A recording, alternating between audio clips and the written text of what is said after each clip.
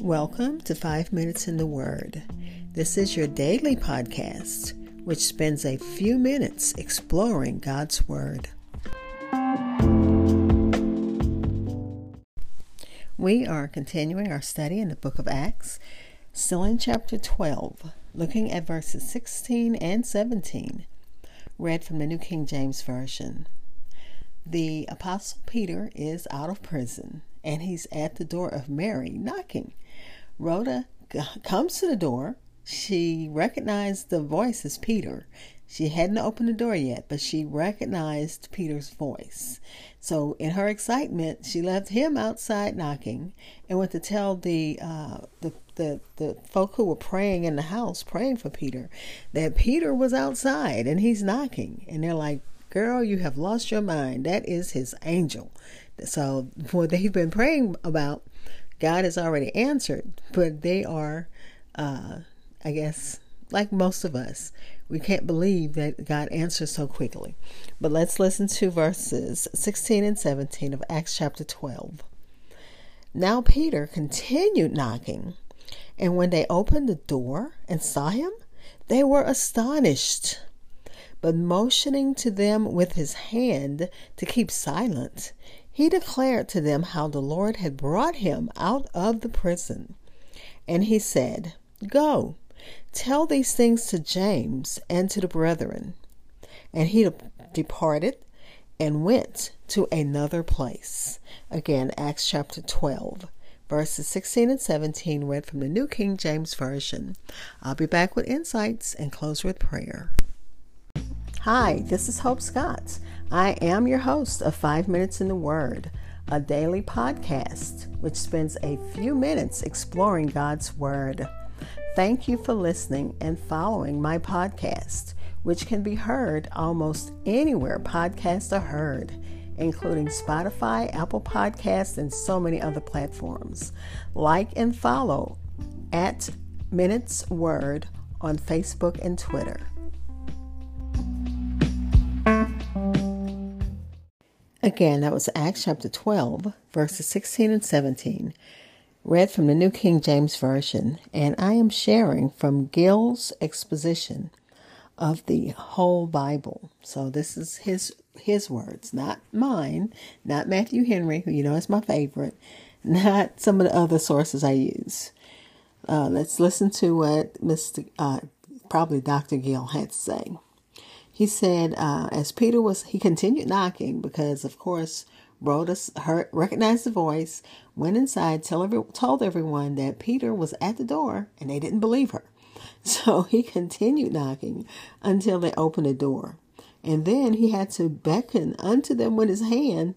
And it says this is what the Jewish call an hint, which is a beckoning or making signs either with the head or hand. And, we've seen that with our parents. We know what that looks like.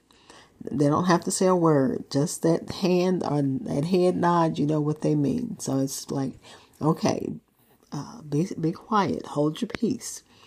This was made to hold their peace, to be silent and not clamorous in their expressions of joy and wonder.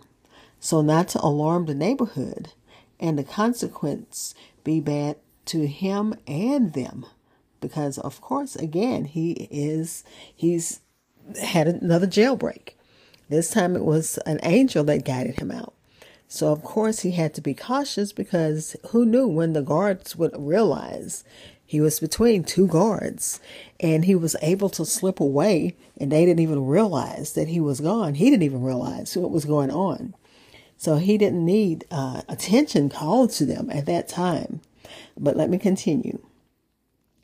He also needed them to be quiet because he wanted an opportunity to relate the whole affair to them, which he did.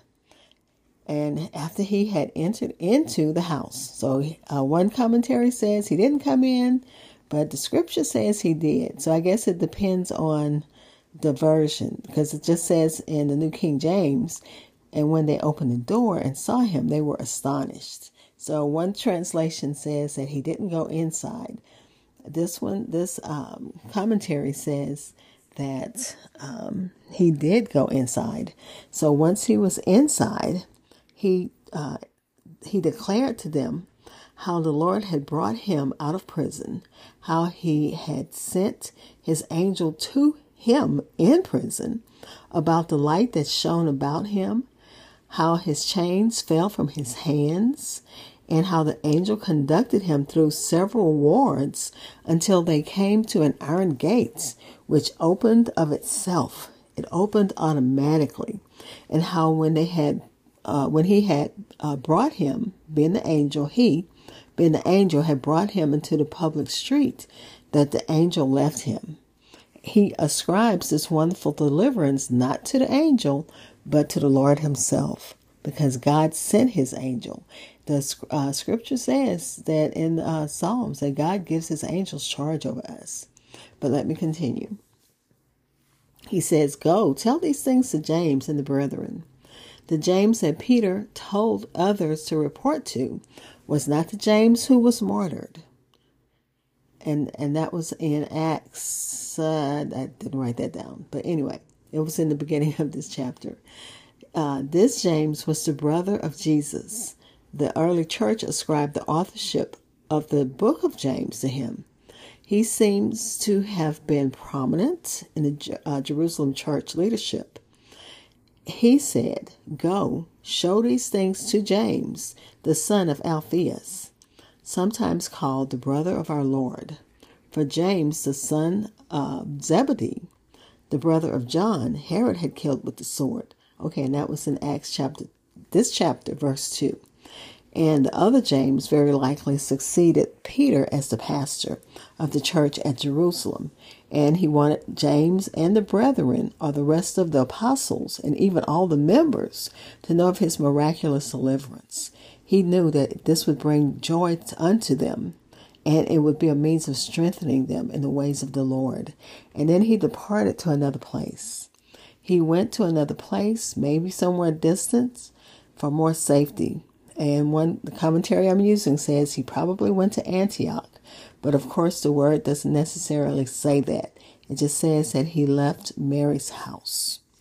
Let's pray.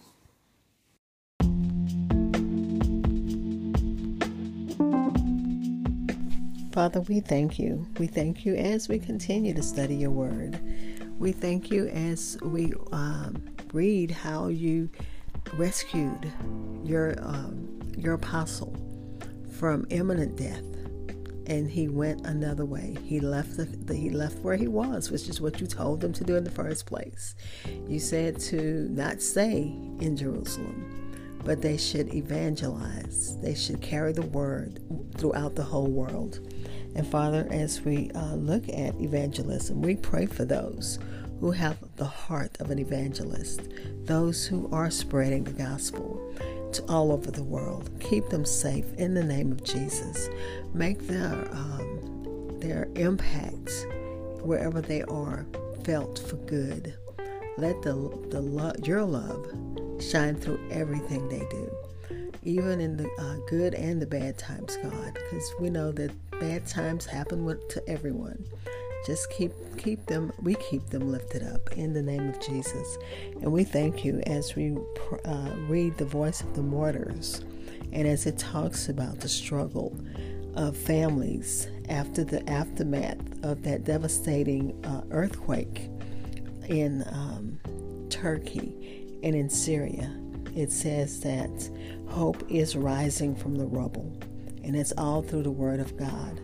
So we thank you, God. We're praying for those frontline workers that are responding to the overwhelming need in the name of Christ. They're serving food, providing clean water, and sharing the gospel with survivors and their family. God, this is fertile ground, and we're praying for a great harvest in the name of Jesus. Bless as only you can. Keep as only you can. In Jesus' name, amen.